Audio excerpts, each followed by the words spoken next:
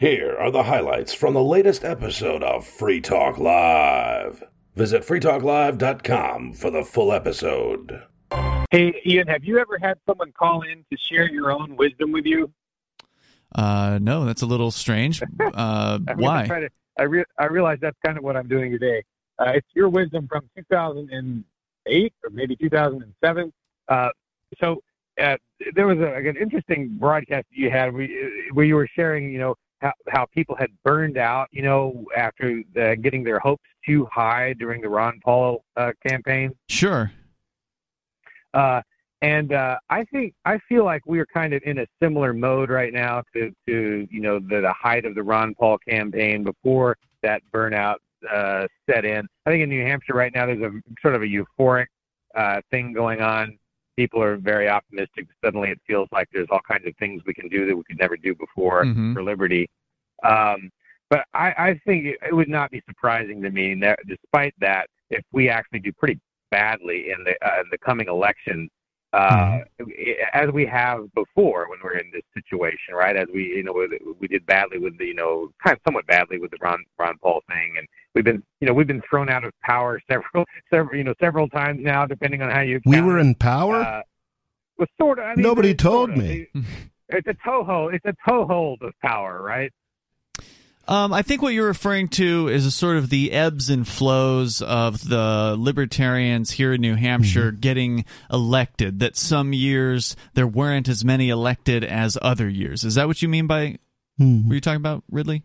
Yeah, or when Craig Benson, the governor, who was completely friendly to us, was thrown out right after that.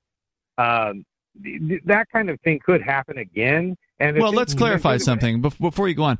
The governor you're talking about at the time, he's made some kind of statement regarding the Free State Project, which had just barely selected New Hampshire, so there really wasn't any movement at that time of which to speak. And I think he said something to the effect of, "Yeah, come on in. We'd love to have you," basically. I mean, that's a paraphrase of whatever it was. So I don't think his statement in any way contributed to his not getting elected. I don't think Republicans in general are going to do very well this election. I think it belongs wholesale to the Democrats. You think at a state level? I think at all levels across the board. Forgiving student loan debt, that was a killer. You think they're going to buy people with that? Is that the idea? Yeah, on top of that and the status of abortion right now, I think Democrats all the way. I don't like it, but I think that's what the results are going to be. I think some other people would say that Republicans have a leg up this time around because of all the corruption that's come out with the Hunter Biden, the FBI going to. But they just raided Trump as well, and that looks even worse. Yeah, and the thing about fascists is they tend to have the ability to be completely unaware of the corruption of their own side. Sure. I mean, they pretty much just straight denial. Yeah, absolutely. So I don't know. I could see it going either way. Yeah, me too. But I would not be surprised just because a lot of the real control freaks have noticed us and awakened for a little while. And, I think, and right now, I mean, they seem to be tricking some people into believing we're like Trump supporters or something, which is annoying. Sure. Well, they're going to lie. The haters are going to lie about us, and they're going to collectivize. They're going to say, I think you made this point the other night at an event we had here in Keene, that there's a group, there was a Free Stater purportedly, who came out with a list of churches recently in New Hampshire, and they're quote-unquote woke churches. And well, not all of them are woke, but it's noted on one edge of the list, like what the politics of each church is. So in some cases, as I understand it, it says, oh yeah, these guys are kind of conservative. These guys are kind of woke. I haven't even seen the list, so I didn't know. And so they make this assumption that of course we hate the ones that are woke. And it's like, well, if I was going to go to a Christian church, I'd ask myself why. But if I was going to go to a Christian church, I would be looking for one that was at least halfway woke because, I'm not a straight man. Historically, midterms have, at least in recent decades, have usually been sort of a pendulum swing back. So if the Democrats won in the year 2020, then the Republicans will win in 2022. Now, Aria, you're saying you don't necessarily think that's going to be the case because of the Roe versus Wade situation and some other thing that I've forgotten. Yeah, I think the way I said it during the break was that on the spectrum of things that could happen, I think the Democrats taking a majority or being overwhelming, I don't know about overwhelmingly, but being mostly successful is the one that I find most likely. Well, it's going to be interesting. I think that one prediction I had heard is that both the Republicans and the Democrats are going to turn out more people because the Democrats are going to be motivated because of the reasons we've already stated, but the Republicans are going to be motivated because of the attack on Trump, for instance. Like with the FBI coming in, they want to do something about it, and that's, of course, what the average person would do. I think Democrats care a lot more about abortion than Republicans do about Trump, though. You might be right. That may be true, but, the other thing that's been going on that even I've been finding annoying is just the incessant whining of the Democrats about Trump. Even 2 years after he's out of office, it's just this constant drone. Dude, you can't even go to MSNBC anymore. It's just disgusting. I don't know if it's still like this, but last time I checked, it was just Trump this. If they weren't talking about Trump, they were talking about the January 6th riots. It's like, this dude's been out of... Riots? How dare you? It was an insurrection. I think the science is settled. I think they use riots on MSNBC more often than they use insurrection. That's more honest than I would expect from them. Across the U.S., obviously, I think there's going to be a lot of turnout, more so than your typical midterm elections. Ultimately, it doesn't matter to me how things go. I understand a lot of people put some stock in what happens in national elections. As somebody who believes in independence, I want to leave regardless of whether the Republicans or Democrats win. Absolutely. Whichever side wins, of course, will be the side to which the other side should be marketed to as far as independence is concerned. So whoever loses will be more ripe for the ideas of leaving the United States. So I'll target anybody with that. Yeah, I think that's probably the case. I think the chances of actually seeing some progress along those lines are higher if the Democrats end up running the government, because the problem is the Democrats kind of need the Republicans as victims, because most of the people who are actually in business are not Democrats. So, they need them as tax cattle, whereas the Republicans don't need the Democrats for anything. They're just an annoyance to them. And we're seeing a lot more of national divorce trending right now. Yes, we're seeing a lot of upset amongst Republicans at things like the FBI for the first time in many cases. And so certainly a Democrat win would continue that frustration and that upset with those folks. And I think that we could certainly benefit from playing off of that to some extent. Yeah, I'm really curious, because it looked like it was going to be a Republican sweep, and not so much now, though. No. I mean, the Roe versus strategically, doing the Roe versus Wade thing now was a terrible plan for them. It was weird to watch it, though, because at first I thought it was going to go the opposite direction. Like when it was first leaked rather than when it was official, it seemed to inspire the Republican base. They were like, yes, we're making progress, and they were excited. But then it actually happened, and Republicans were no longer excited, and instead, Democrats were the ones who were passionate about it. So that really could have gone either way, right? With the Republicans cheering them like, yes, we need more of this. I don't know. I saw Democrats being passionate immediately. I mean, they went out when the leak happened. They immediately went to the Supreme Court and started protesting around the clock, basically. Sure. So I feel like that's definitely going to motivate a lot of people. But ultimately, we'll see. It's interesting that of all the possible rights in the world, that's the only one they care about now.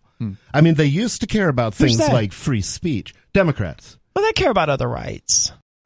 There's a lot of speculation right now. Like, for instance, if you go to Drudge Report, the top story is Trump Indictment Watch with a picture of Donald Trump wearing orange, obviously photoshopped. Right? Indictment Watch? Really? Well, people believe, and it's not an unreasonable belief at this stage, that Trump's going to be indicted within some amount of time. And so the question is, will they, if they're going to indict him, will they do it before or after the election? And what would happen whichever way? Like, if they do it beforehand, is that going to result in more people, on the right-hand side turning out?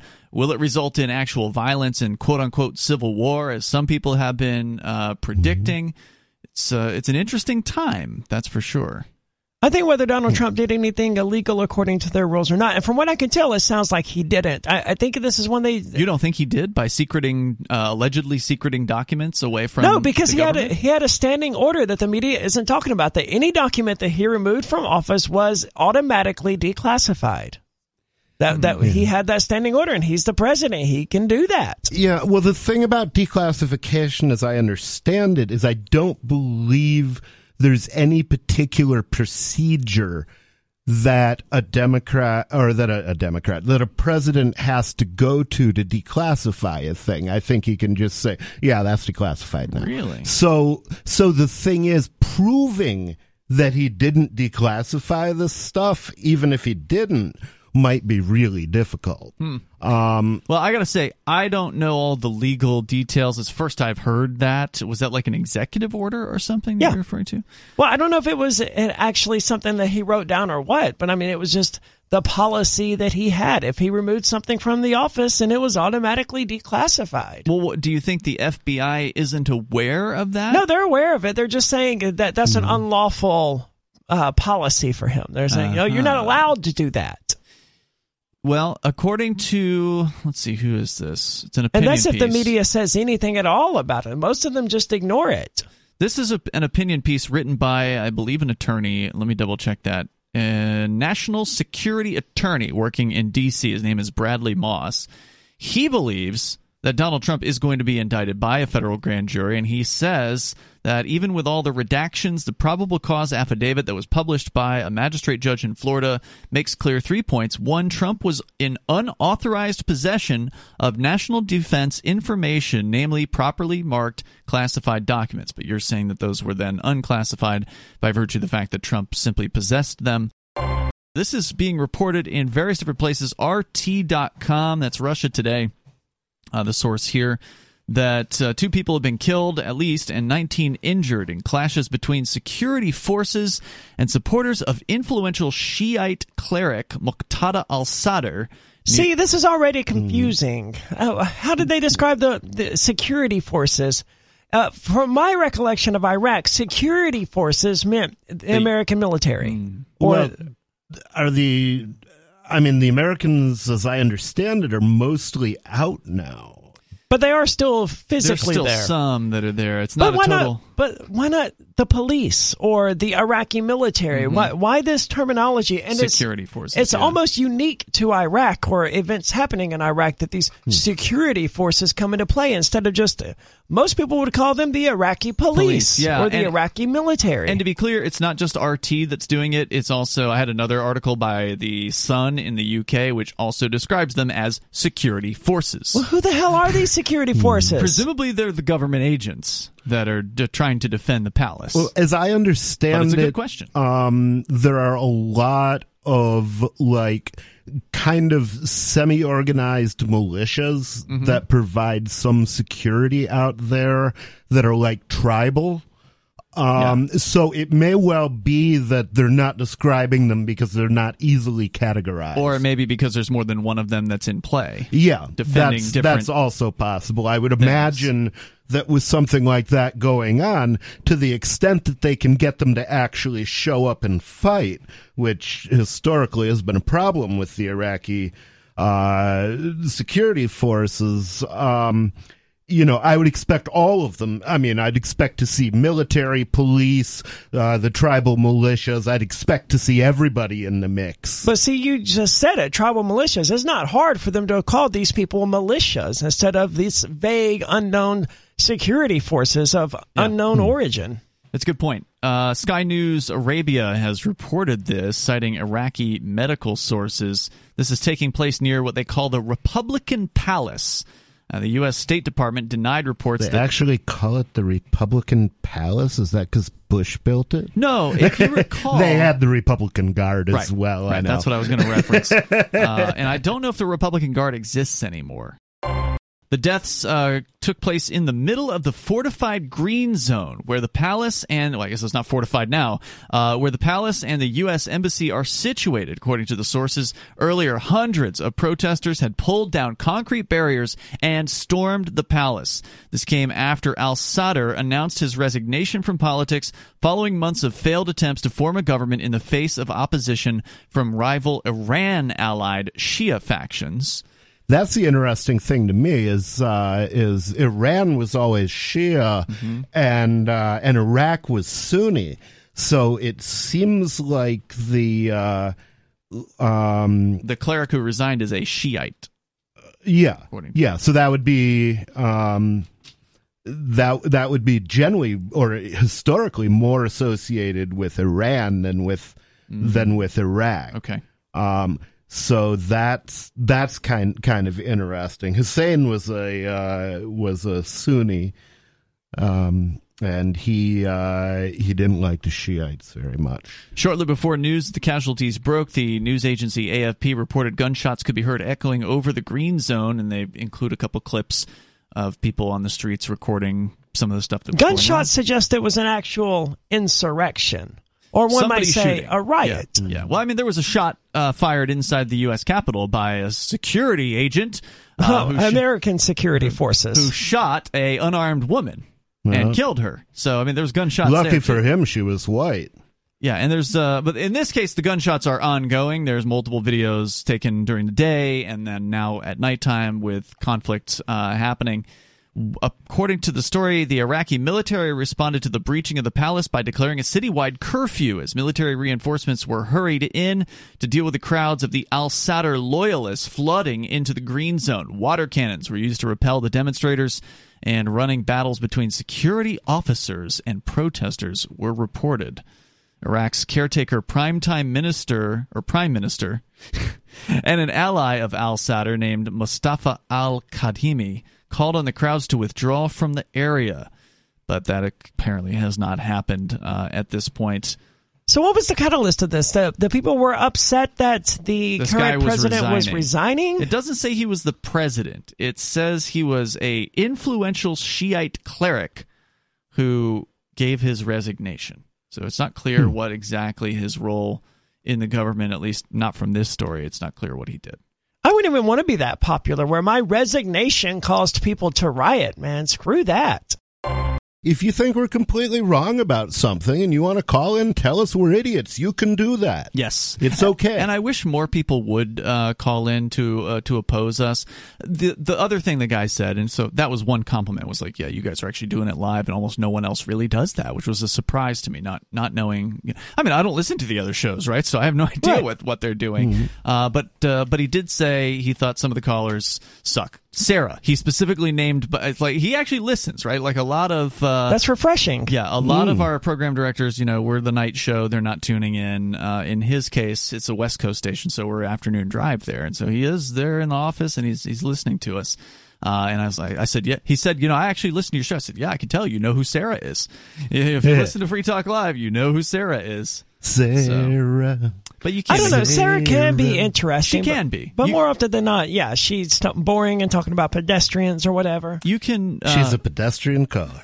She is. And I think sometimes it can be an interesting conversation with her and us. And there's some people who love, our conversations with Sarah. So it's like. Well, I think they love it from a sarcastic viewpoint. It's like, how big of a fool can Sarah make of herself today, sort of thing. But they still enjoy it. And that, okay, yeah, true. I think it just she's going to rub some people the wrong way, and some people like it. You just can't make everybody happy. So that's why I say, though, the phones are open.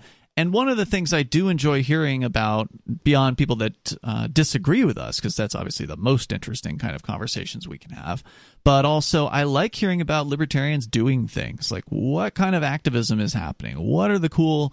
I don't want to hear about a politician. That's not what I mean by doing things. Libertarians running for office, not interesting to me. That happens all over the place. It's not unique. But if you're doing something unique, something that's pretty interesting or exciting, and you want people to know about it, I'd love to hear about it.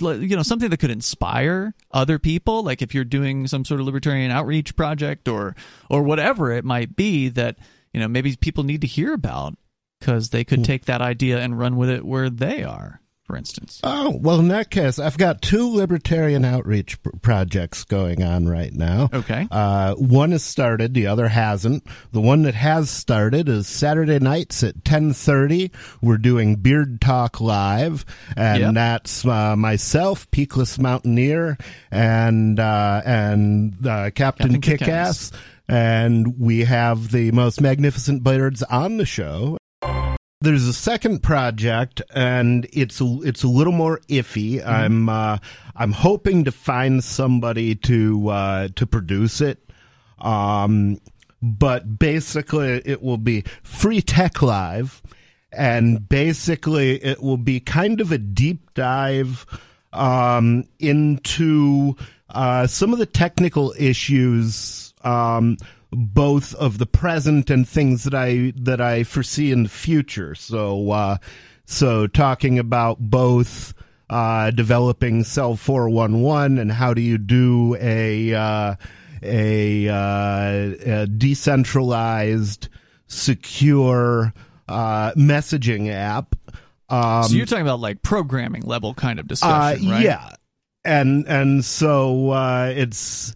So this would be even more technical than, say, Chris Wade, our Friday night co-host, his show Freedom Decrypted, which kind of covers the news in the world of tech from a informed technical perspective. You're talking about getting into the nitty-gritty of, like, maybe even opening up a programming, like you could screencast your screen and literally program on the air, basically, kind of stuff. And what I'm hoping to do in the process of doing this, one of the things that I hope to do is crowdsource some solutions to things. And so if I manage to get an audience that's interested, and hopefully I'll be able to, I don't know what the hell to do about that. And somebody calls in and says, it's an interesting idea. Similar I've heard issue. That people, I don't know if it was you who told me that, but somebody told me that, like, sort of like people play video games online. There are people who watch people program. It seems to me the logical course of action would be if the government fails to get a conviction, a unanimous conviction, then that's the end of it, right? A hung jury should be considered a verdict of not guilty, as far as I'm concerned. Otherwise, you have this situation here where the federal government could just keep trying these people over and over and over until they get the conviction that they want, whether it's fair and just or not. It's absolutely insane. They should get one trial, one opportunity to find you guilty, and if they fail, that's it.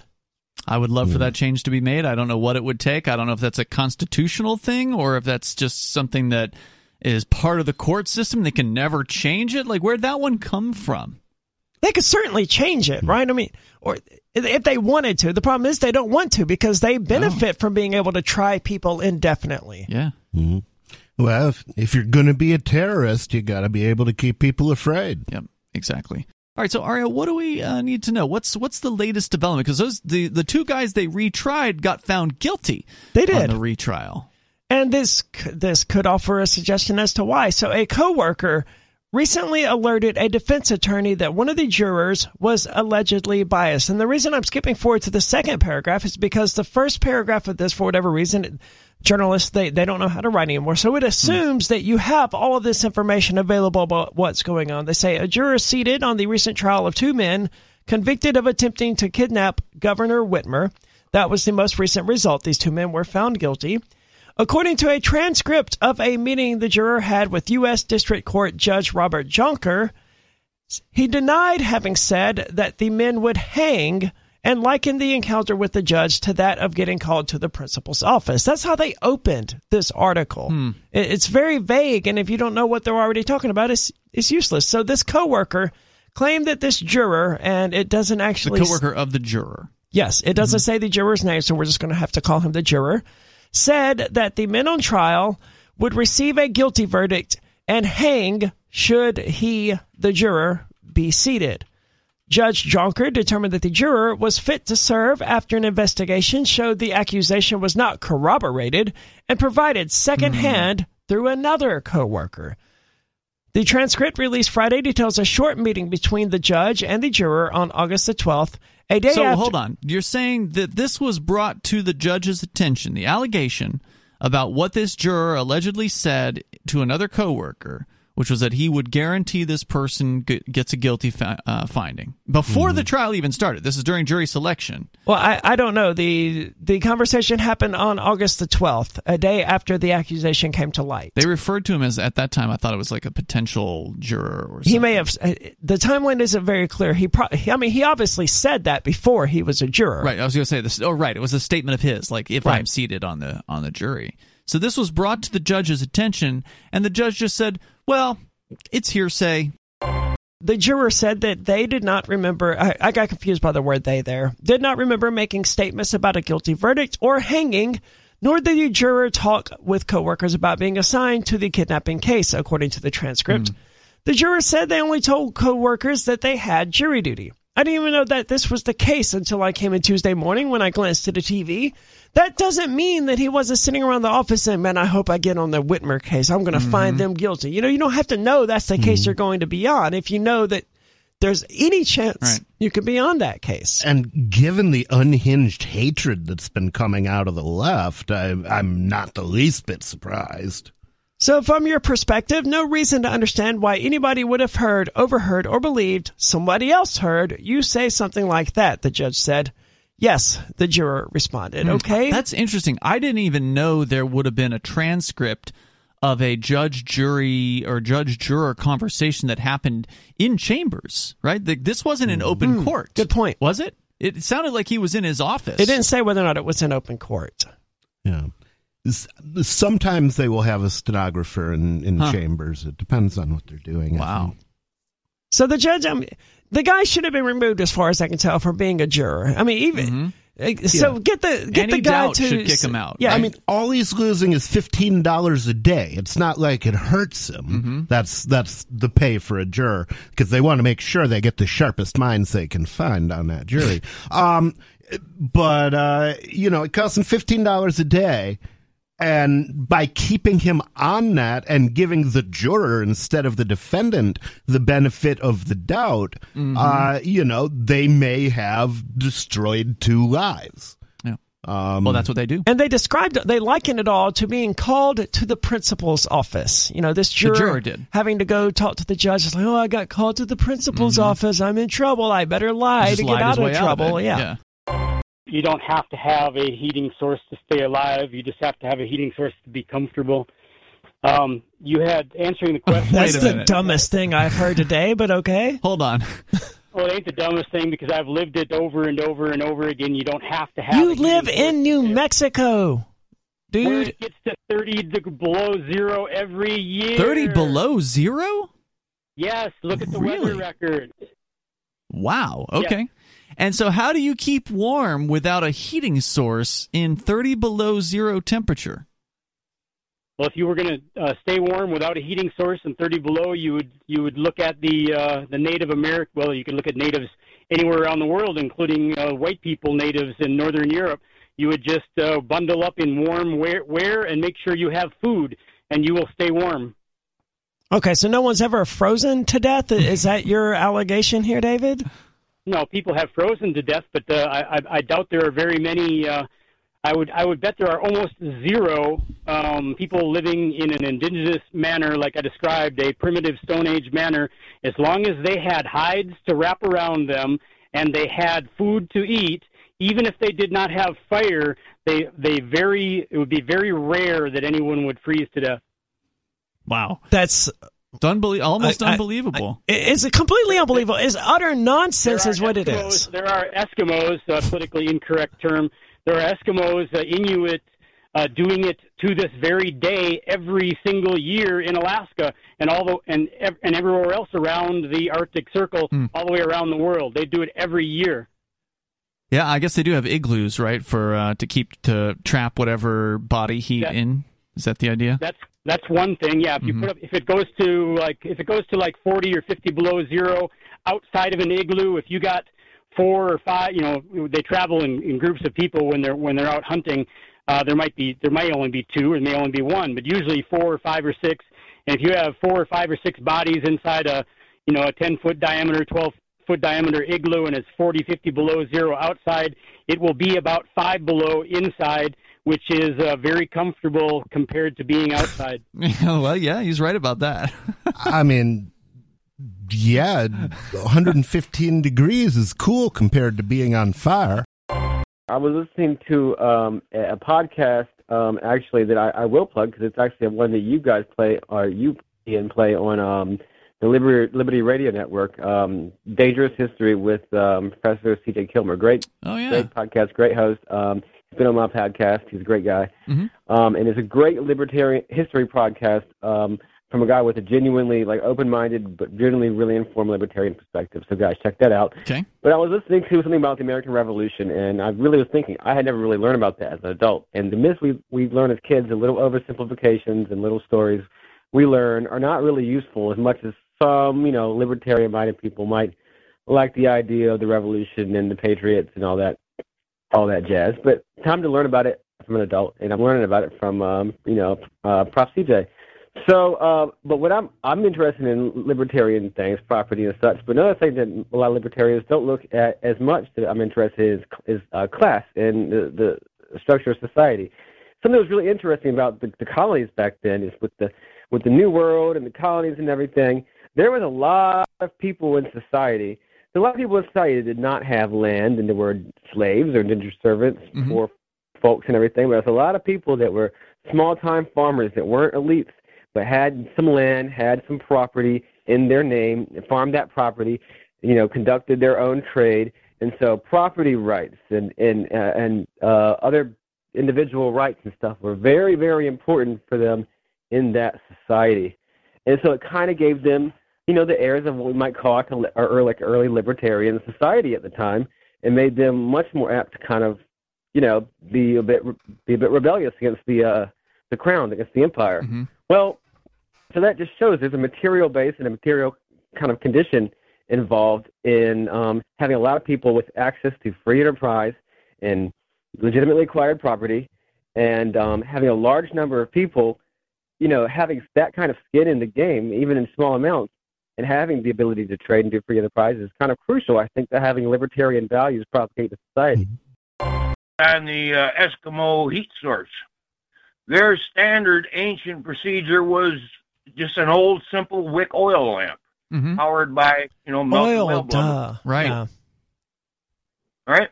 And that little flame in that enclosed thing will actually glaze the inside surface, seal it, bang, done. Good to know. Yeah, that makes sense. I mean, we all knew that, blubber and well oils and all that stuff was a big deal back then, particularly for some of these, Eskimo tribes and stuff like that. So thank you for making that connection. I hadn't thought about it. Yep. Seems obvious now. Yeah. So the third point that I just heard an interesting tidbit here. I don't remember who did the survey, but evidently Michigan is the 4th laziest state in the country. Really? What's the first three? What's the most lazy?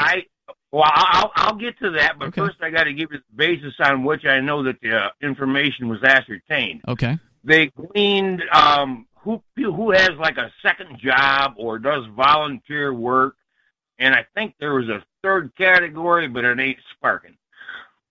So anyway, the 2-3 laziest states, and here we're going to give street cred to New Mexico again. We got beat by Rhode Island, Massachusetts, and dun, dun, dun, New Mexico. Wow. Well, New Mexico, though, is going to be skewed by having Sarah there. I mean, that's probably that's probably twisting the whole curve. Oh, Dave will go over and light up her heater, I'm sure. Zippia.com, the 10 laziest states. They say here that... do they mention Sarah? Do they... Well, they mention New Mexico. But I'm not surprised to hear Massachusetts and Rhode Island mentioned. Oh, yeah. They say in a meticulous, well-thought-out, and painstaking methodology, we narrowed down our list of the 10 laziest states in the country. I'm sure all of that is true. Yeah, right. How do they determine it? Well, they started with data to answer the hard questions. In this case, we went to the latest version of the American Community Survey looking for answers. As luck would have it, the Census Bureau released the 2010 to 2014 5-year estimate, which makes this analysis the first of its kind with new data. And if you consider new to be from 2010 to 2014. After scrolling through what seemed like hundreds of criteria, they settled on this set. Lowest number of average hours worked, shortest commute time, fewest workers per household, labor force divided by the number of households, highest unemployment rate, and the fewest adults with a college degree, although I don't agree that it should matter who has a college degree. So far, all of that criteria is just going to tell us which states are most successful. Right. Just because I only have to work, just because someone only has to work, 15 hours a week doesn't mean they're lazy. What if you can pay all your bills by working that many? Yeah, it's a good And point. Unemployment seems to be the wrong thing to measure because the way they count unemployment, it actually measures how many people are looking for work. So really workforce participation, which is the gross percentage of the workers who are actually working, might be a better indication of how lazy people are. The other thing that they don't consider there is what's the level of gray market activity like, because it may well be that people are very industriously selling weed, and that's not going to be cataloged. That's not going to be counted. Well, you guys bring up some really great points, and the site just threw everything behind a paywall. But I will say, of course they did. Their number one result was also New Mexico. So apparently, on more than one, it would scale. be interesting to get Sarah to briefly move out of New Mexico and do that measurement again, see if it changes. And New Mexico is it does have a reputation as a welfare state. I would think if the Russians stopped selling natural gas to Europe, I mean, they're not just going to huff it. So they've got to do something with this national gas. It's going to India. And that's the thing. If China and India start buying gas and oil from Russia, then they're not going to be buying it from whoever they were previously buying it from. So it seems like that person would be freed up to ship it to Europe. Well, as I understand it, China of course, and India the lack of pipelines would be a problem because they've got an established That's a hindrance, routes. But as I understand it, China and India are simply buying more now than they were buying before. So it's not like there's they're buying it from a different supplier. There's a bigger supply, and they want it and can put it to use. Well, of course, that does happen when, generally only when prices drop, though. I mean, well, the price did go down for them. It went up for the people in Europe, but it went down for the people in China and India because Russia likes China and India. But it's intentionally squeezing Europe right now, intentionally to drive up the prices and to milk it for all it's worth. No. Yeah, and, I'd probably be doing the same thing if I was in that position. Not that I expect to ever become a mass murderer, but they reduced the supply. If I was engaged in mass murder and people were upset at me, I'd probably jack their gas prices if I could. But I mean, they did reduce the supply to 20% of what it was, and I mean, as we know, if you reduce the supply by 80%, price is going to go up. Unless somebody else can swing in with a new supply. But as you point out, if there's no pipeline, then you got to move the stuff in tanks or whatever. And the thing is, that's going to be costly. If it wasn't for the fracking ban, I mean, the thing that really caused... Is there one in Europe? It wouldn't surprise me. There's one in America now. Okay. Joe Biden, as I understand it, put it in his first day in office. Was as an executive order? I assume. Interesting. I did not know that. I don't quote me on that. Okay. I have that on hearsay, but it wouldn't be admissible in court except possibly during voir dire. Okay. We're going to be putting in 7 real-time cameras downtown along you are wait you're gonna you get are up there obsessed. You're gonna get up there with a drill and a screwdriver, and you're gonna install these things. I think that's wonderful. You've got a job. I'm very happy for you. What's that? I mean, it's for surveillance for people that are crazy. I mean, they have. So you're going to be climbing up on towers and installing cameras? No, our city of Albuquerque. I mean, the city of the part of the AP. So you're She's not an actually Albuquerque nationalist. Mm-hmm. So you're not actually doing anything, right, Sarah? No, I'm just bringing it up in support of it. It's a really good idea. You're just calling National Talk Radio to talk about this.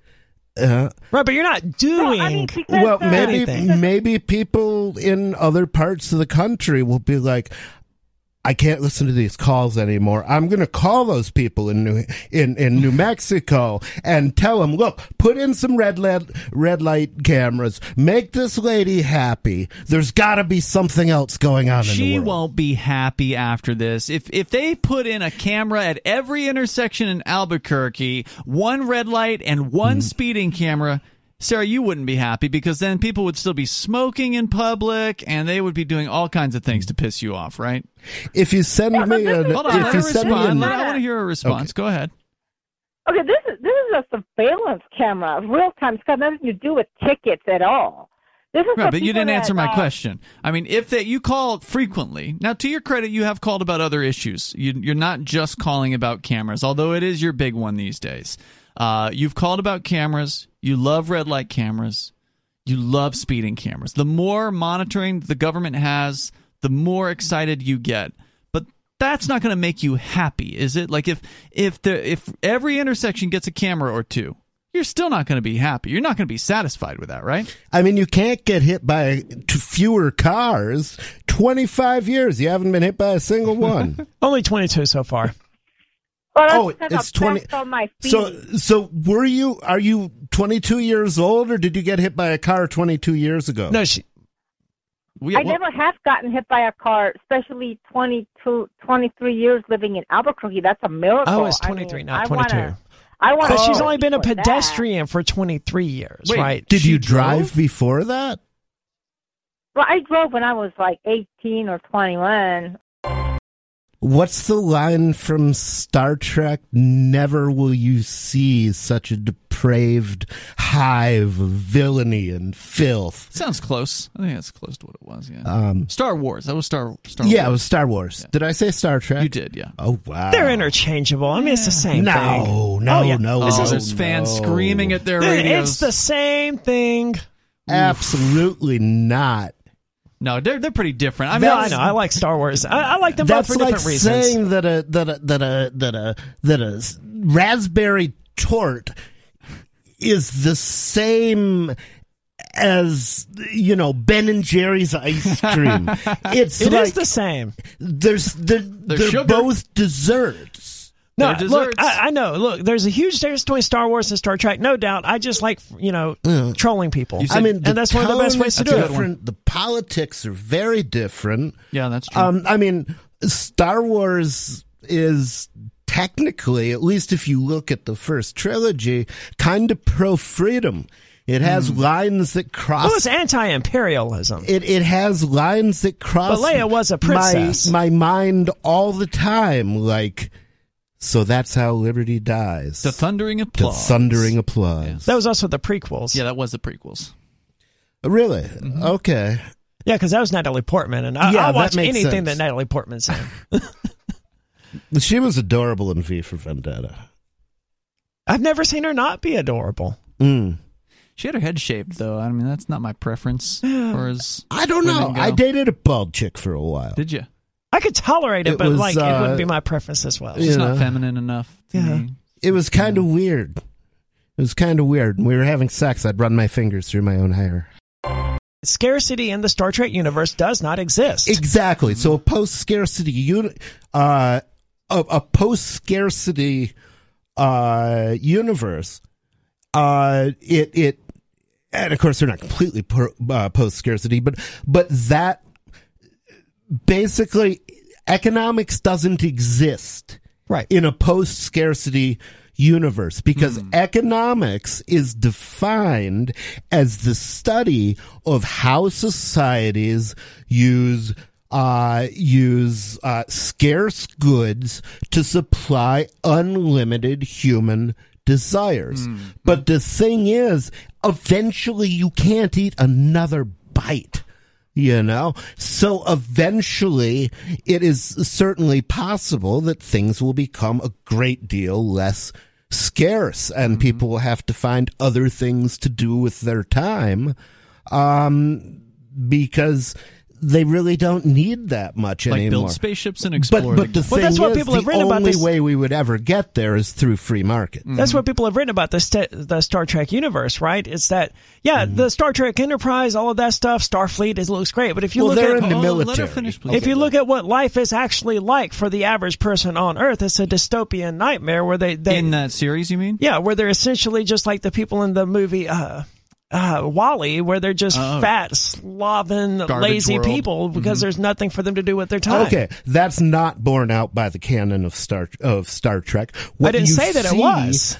Is a lot of people like the scientists In who fact, are what's borne out? just studying things. They're just doing that as a hobby because that's what they want to do. You know what I would do? Yeah, there's a reason if Star I Trek won never the shows those lottery people on and Earth. I never had to work again.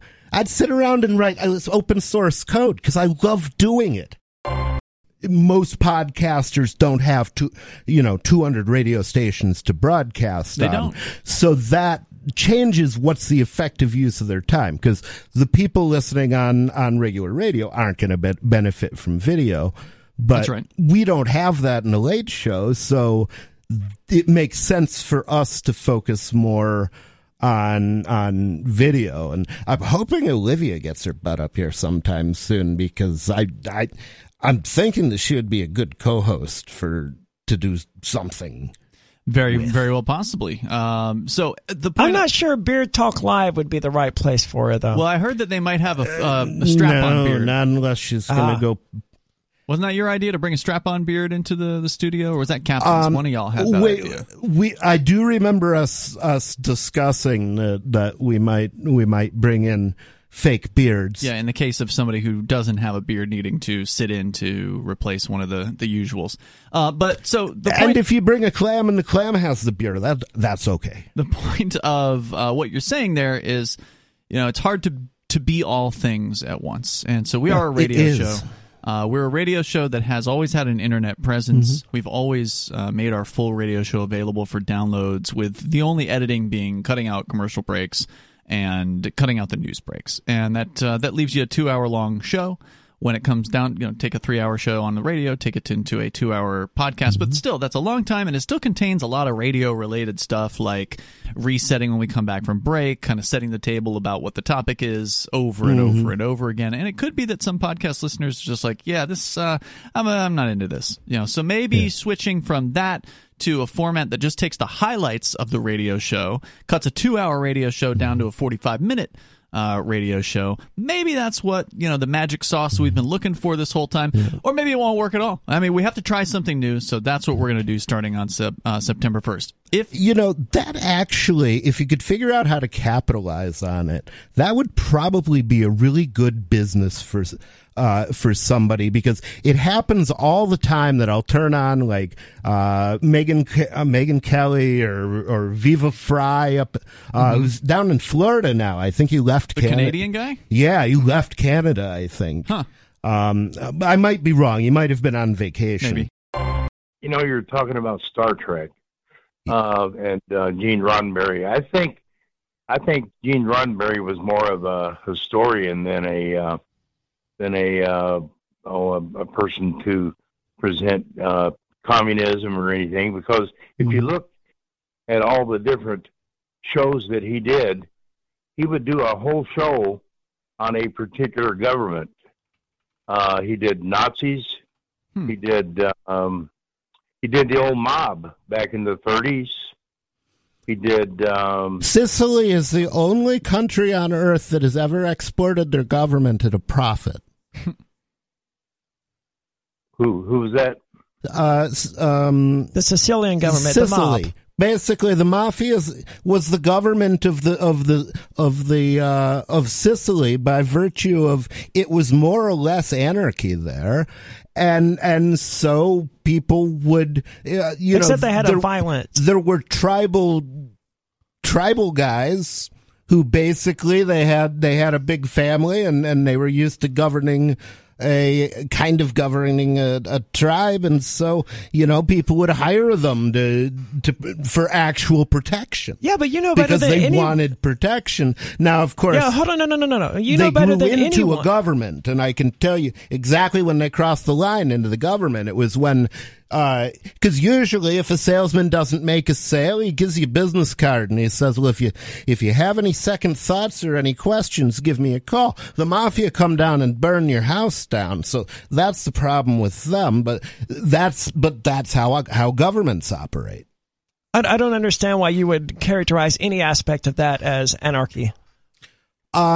Because a lot of things are going to happen under anarchy that you and I don't like, because although I think we have wonderful philosophy, we have a philosophy that not everybody shares. And so, the Hells Angels are still going to be a thing under anarchy. As a matter of fact, they may be a larger thing. They may be a government. I think we strayed away area. from what Chris was calling about, though. Chris, I think you had more. It's insulting that he would call that anarchy. I think you guys can get into that in a bit. But Chris, you had more to say, I think. Yeah, well, maybe we shouldn't present it as government. Maybe we should present it as society. So different societies, because there can be different governments and like two governments in one society. There can be that. You just heard highlights from the latest episode of Free Talk Live. You can download full episodes, subscribe to our podcast, listen live, and more, all for free at freetalklive.com.